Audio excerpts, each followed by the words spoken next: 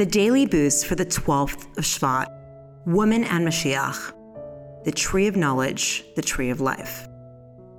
In Bereshis, the woman said to the serpent, "Of the fruits of the tree of the garden we may eat, but of the fruit of the tree that is in the midst of the garden, God said, you shall not eat of it, you shall not touch it, lest you die."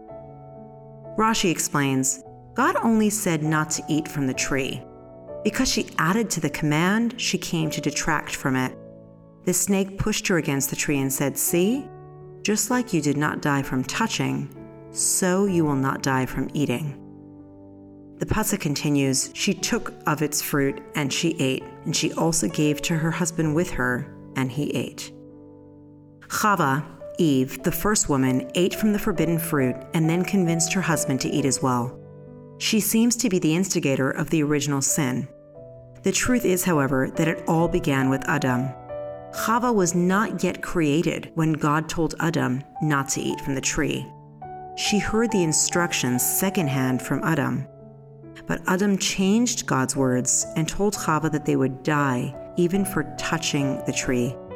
Because of this error, Chava sinned and caused her husband to sin.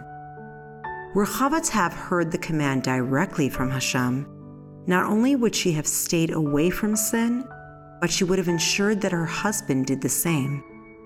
The lesson for us is that women must learn from the original sources, not secondhand. Particularly, women must learn Chassidus, which is called the tree of life.